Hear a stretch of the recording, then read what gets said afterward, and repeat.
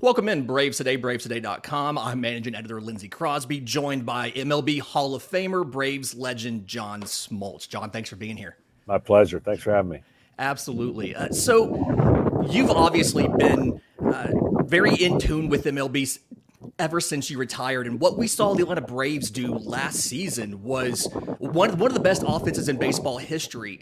In your prime, how does 1996 John Smoltz attack that Braves lineup last year and try to make it through a start? Well, the biggest thing is, it starts with the leadoff hitter and Acuna. I mean, he sets the table for everything, and you cannot allow him to get on base. And I know we're in a different time, and rule changes are re-engaging stolen base in action again. That's great. But if you've got a lineup that just pounds and just swings and misses a lot, that advantage goes to me. But what the Braves were able to do is cut down the strikeouts, pound, hit homers, and steal bases, and create so much tension on the pitcher that we hadn't seen a lineup do in a long time. So I probably would have given up my share of home runs against this team. I would have had my share of strikeouts. But the one thing that I prided myself on is that you weren't going to steal off me, or at least it was going to be difficult to steal. So in today's game, pitchers have more stress on them, and they've got to be able to maintain the running game, because if you can run and you have athleticism in your lineup, you're going to be successful. Yeah, and stolen bases is something that we saw Ronald Acuna do a lot last year, but outside of that, I think only two other Braves had double-digit stolen bases. Is more running up and down the lineup something you think Atlanta should look to add this year, or is that offense good enough as is? I think how you create your roster is going to be benefactor. You're going to be a benefactor or not. The Diamondbacks were more threat to run than they were actually running, right? I mean, they did do a lot of stolen bases, but the Cincinnati Reds were the best at it. So they didn't translate that into a playoff appearance. But I think, again, if you just sit back and try to hit the 3-run homer, then that club is going to be exposed by some really elite pitching that exists in the game. I think if you have the threat and you have the flexibility in your lineup to put speed in there that creates problems and then gives the hitters better pitches to hit, that's why the Atlanta Braves were so good. And, one guy can do that, but if you have multiple guys in your lineup, then all of a sudden you've just become lethal. And I think that's what the game is returning to. In my era, it was so difficult to get the leadoff hitter out because you knew if he got on, he was going to create the challenge for pitchers to give the hitters better pitches to hit, because you had to pay attention to those guys because they were all there for speed and stealing bases.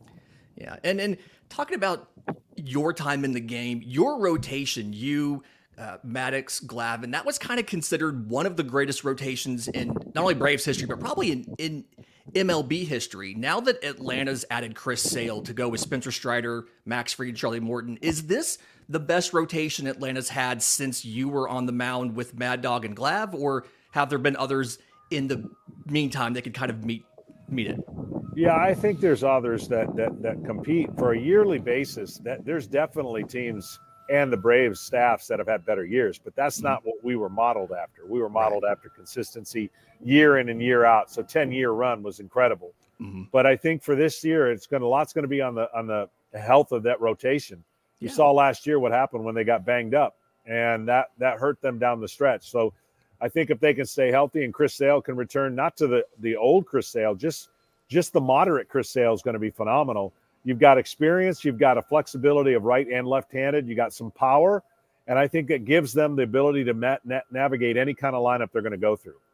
Yeah, having both righties and lefties, two of each, and both vertical working pitchers and horizontal working pitchers, feels like it covers every possible scenario. Do you think Atlanta adding so many lefties to their bullpen is a strategic decision to have more options on the back end, or is it just they went and got the best relievers available? I think combination of both. You look at some of the hitters that they have to get out in their division to win the division. Some of those great hitters are left-handed, and I think that's a big part of what you're trying to navigate. But you have to have flexibility, and I maintain this simple philosophy that is very difficult to navigate. 3 hot hitters, 3 hot starting pitchers, and 3 hot relievers. They don't have to be the same throughout the year, but if you have that combination in your lineup, 1/3 of your lineup, if you got 3 guys going well, it's going to be tough to beat. If you have 3/5 of your rotation going well, it's going to be tough to beat, and 3 bullpen arms, it's going to be very tough to beat. You saw what the Texas Rangers were able to do when they got in the postseason. They didn't have 3. They had 2.5 maybe at times, but they navigated an incredible journey to win a championship that nobody saw coming. on the route that they went through. So there are so many components that are different in the postseason than the regular season. It's not fair to say that formula works well come postseason. I just think you got to get guys healthy and hot at the right time to make that tournament run. Yeah, and hopefully the Braves go a bit deeper this year than they were able to in the last couple seasons. I want to ask real quick, you're in Orlando right now, the Lake Nona Country Club for the Hilton Grand Vacation Tournament of Champions. Tell us more about your participation in the event and what you're looking to do this week. Yeah, this is a phenomenal event. This is the kickoff to the LPGA Tournament of Champions. All those that have won the year prior get to come here and kick off their year. Watching 4 rounds of that and competing in a tournament that has our own prize, of course, for the celebrity version is a great time of the year. It will be a little chillier than normal in Florida, but Florida is always the place to be when everybody else is freezing. But competition drives it, and of course the cause and the charitable component is phenomenal. So I love competing. I loved competing when I was putting on a Braves uniform for 21 years. I then competed 10 years in high-level basketball until my hips gave out, and now I have 2 new hips, and my body is, other than my shoulders, relatively better, and I just love competing, and I want to see where I can take my golf game. The celebrities that are here this year, it's a loaded field, so if I were able to win, I would think that'd be one of the best tournaments I have to play because some of these guys are young, strong, and hit it a long ways. Outside of you, who's probably the favorite from the celebrities this week? You think, who are you watching and saying, I got to keep up with that guy? Well, always Marty Fish. He's elite. Mark Mulder. You got newcomers now, and Jeff McNeil, who's fantastic. Aaron Hicks hits at 350 yards off the tee. Derek Lowe. There's a lot of guys this year and of course, let's not forget about the greatest of all time, Annika. It's her home course. She's competing. She's always in the mix. And that's the names I look for. When I don't see those names on the scoreboard, I feel like something's crazy happening. And I was fortunate enough about 4 or 5 years ago to win 2 times in a row in this event. And I'm looking to try to get back into the fold. You know, I just don't go about things in life just saying, whatever happens, happens. I mean, I want to win, and I want to beat those people I just mentioned. Yeah, and for those wanting to watch this tournament, Thursday and Friday on the Golf Channel, Saturday and Sunday on the Golf Channel and NBC for the Hilton Grand Vacations Tournament of Champions. You talked about competing and you want to win. You went to Q School last month, TPC Scottsdale. What did you take away from your time there and working to see if you could get a card or not? Yeah, it's really for me. I think people, look, it was a fun journey. I played 31 days. I played golf 31 days out of 30. I played 31 times out of 33 days. After the World Series was over, I went through 11 straight days, got through the first stage. Was a great accomplishment. It was fun, but I do it to try to figure out where my game is. I love the grind and when it counts. I'm not doing it to try to, if a miracle were to happen and I would have got my card, it's not much I can do to change my lifestyle. I'm a broadcaster. That's my job. And so I fit in golf when I can, but I really do it to learn. And it was very humbling and probably, I don't know how many more times I'll probably try, if ever again, but it did teach me a lot about my game and what I need to work on. I was gassed when I got there. I'll be honest. I wish I could have taken some time off, but I didn't know I was going to get there. And so I deal with the moment at the time. To give you a perfect example of the 2 different stages, in the first stage, I never had over 25 putts in any 4 rounds. In the last stage, I don't think I had any rounds of anything under 37 putts. So that's a big difference. Yeah. Those guys do it their lifetime. They're grinding away. It's an unbelievable experience, but there's no way that I was ever going to try to compete at that level. I played in a lot of those events, and I was honored to be part of it, and I learned a lot. I'm a guy that learns through failure, and I'm motivated by that because I don't think if you go through it thinking everything's going to be great, I just have some reality checks, and that was a reality check for me, and that's okay. Yeah, and the whole point of this is to learn and get better at what you do, and obviously you're passionate about not only competing but about golf as well. And I am curious, who's the best non-professional golfer you've ever faced off with on the course? As some of the people I mentioned, Jeff McNeil is a current player. Tyler Clippard there's some people that just 50 yards by me, and I was never short. Right. So, but I think Mark Mulder and Marty Fish are the 2 that and Tony Romo.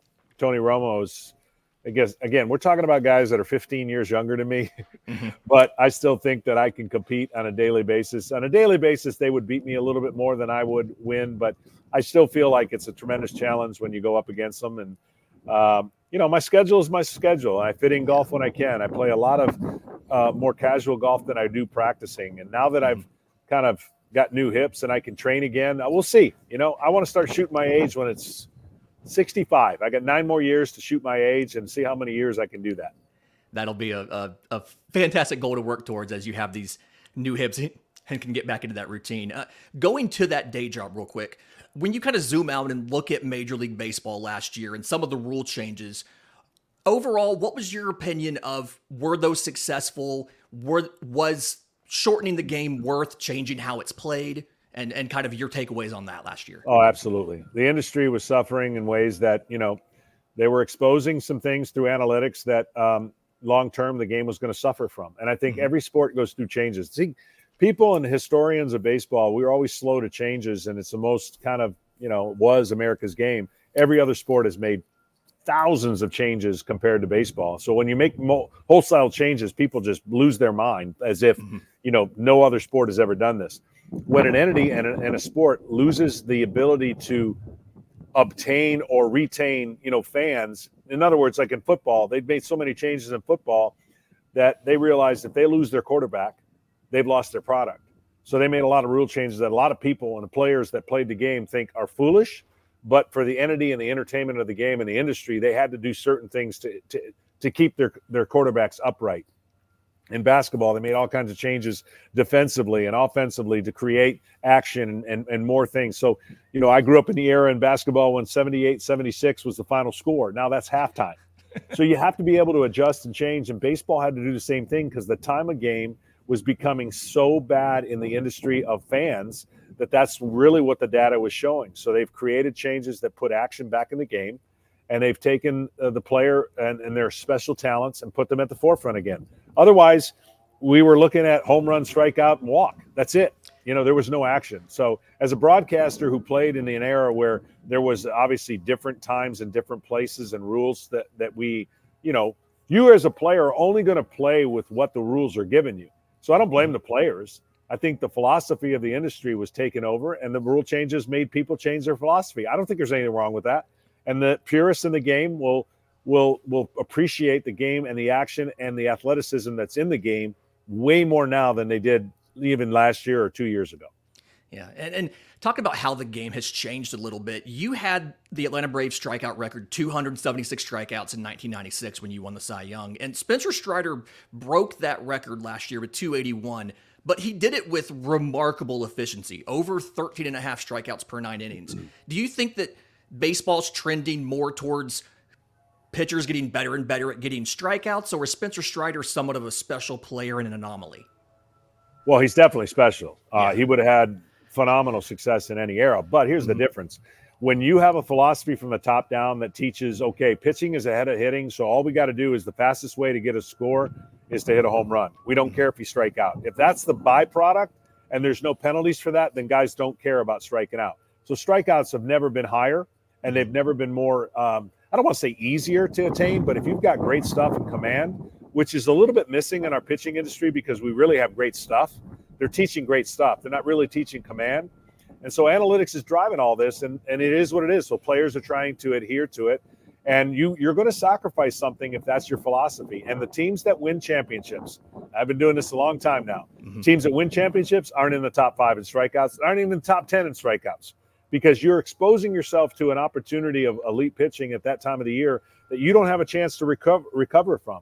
So when you have a Spencer Strider on the mound and you can get him in the postseason and he's healthy, good luck. And that benefited me in my run with the Atlanta Braves because I could live more in the strike zone with stuff. But the bottom line is this is an industry now that has trying to learn how to adjust and turn. You don't turn the Titanic really fast. It takes a long time to turn the Titanic. And you'll see people get back to more contact and a more level plane and not a one-plane swing. And you'll see pitchers that if they want to stay healthier and pitch longer, they're going to learn how to do things not at a max effort level. But until that happens, strikeouts are going to always be part of the game, and pitchers are going to have the upper hand for a while until there's a big shift in how hitters attack the baseball. And again, if you get on base and steal, you start combating some of that leverage that was never there before. Talk about somebody who had the upper hand. It feels like during your time, you were kind of lucky to have a defensive player behind you in Andrew Jones that was played at such a high level. As of this morning on public ballots, he's about 71% vote share for the Hall of Fame. What makes him deserving of a spot in the National Baseball Hall of Fame? Yeah, this has always been one of my things. It's going to sound so biased because, I was an advocate for Freddie McGriff, and of course he played for us. And then I've always been an advocate, the greatest center fielder I've ever seen. Mm-hmm. Look, I'm not old enough to see the Willie Mays and everybody else, and I didn't really get to see Ken Griffey Jr. in his heyday. I played against him when he was older, and then a little bit of a cross interleague when it started. But I'm telling you right now, there's no way that you could play center field for a 10-year period and do the things offensively that Andrew Jones did. Now, here's where the rub is caught maybe in the crosshairs of why he's not been in the Hall of Fame is the last 5 years were not great for Andrew Jones. And had injury taken him after his 10th year, it would be a surefire first ballot Hall of Famer. And I think navigating that is why voters may be having a little hard time with some of those numbers. But he is single-handedly, with me, I was spoiled. I mean, I'm a fly ball pitcher, and I could know that if I pitched and kept the ball in the middle of the ballpark, there's no chance he didn't run it down. So I benefited from it. And I'm again, look, I don't have a vote, and I think there's a lot of discussion on that conversation with Andrew Jones. I think he's going to get in, but we'll see if it's this year or the following year. Yeah. All right. John, you're there in Orlando, the Hilton Grand Vacation Tournament of Champions. Tee time is tomorrow. Do you know who you're playing with yet? Not yet. The draft's tonight. There's a pro-am tomorrow, and then we have 4 grueling, fun, torturing, whatever you want to say. That's kind of the way I look at this grind of a 4-day tournament. And so getting paired with some of the LPGA greatest is such a – look, I just watch their swing. I emulate it. I try to on the fly. I'm a field kind of pitcher, field kind of golfer. And so I think this is going to be a blast because I do look forward – I want Mother Nature to bring everything she has. I want it to be tough, blowing. I want it to be nasty, but because then I feel like that levels the playing field for me. If it's beautiful and sunny and warm, well, then the elite golfers that I mentioned are going to have the upper hand. So I'm looking for all kinds of hats on and freezing, and wind. I'm loving it. Yeah. Which is harder to deal with, wind on the pitching mound or wind on the golf course?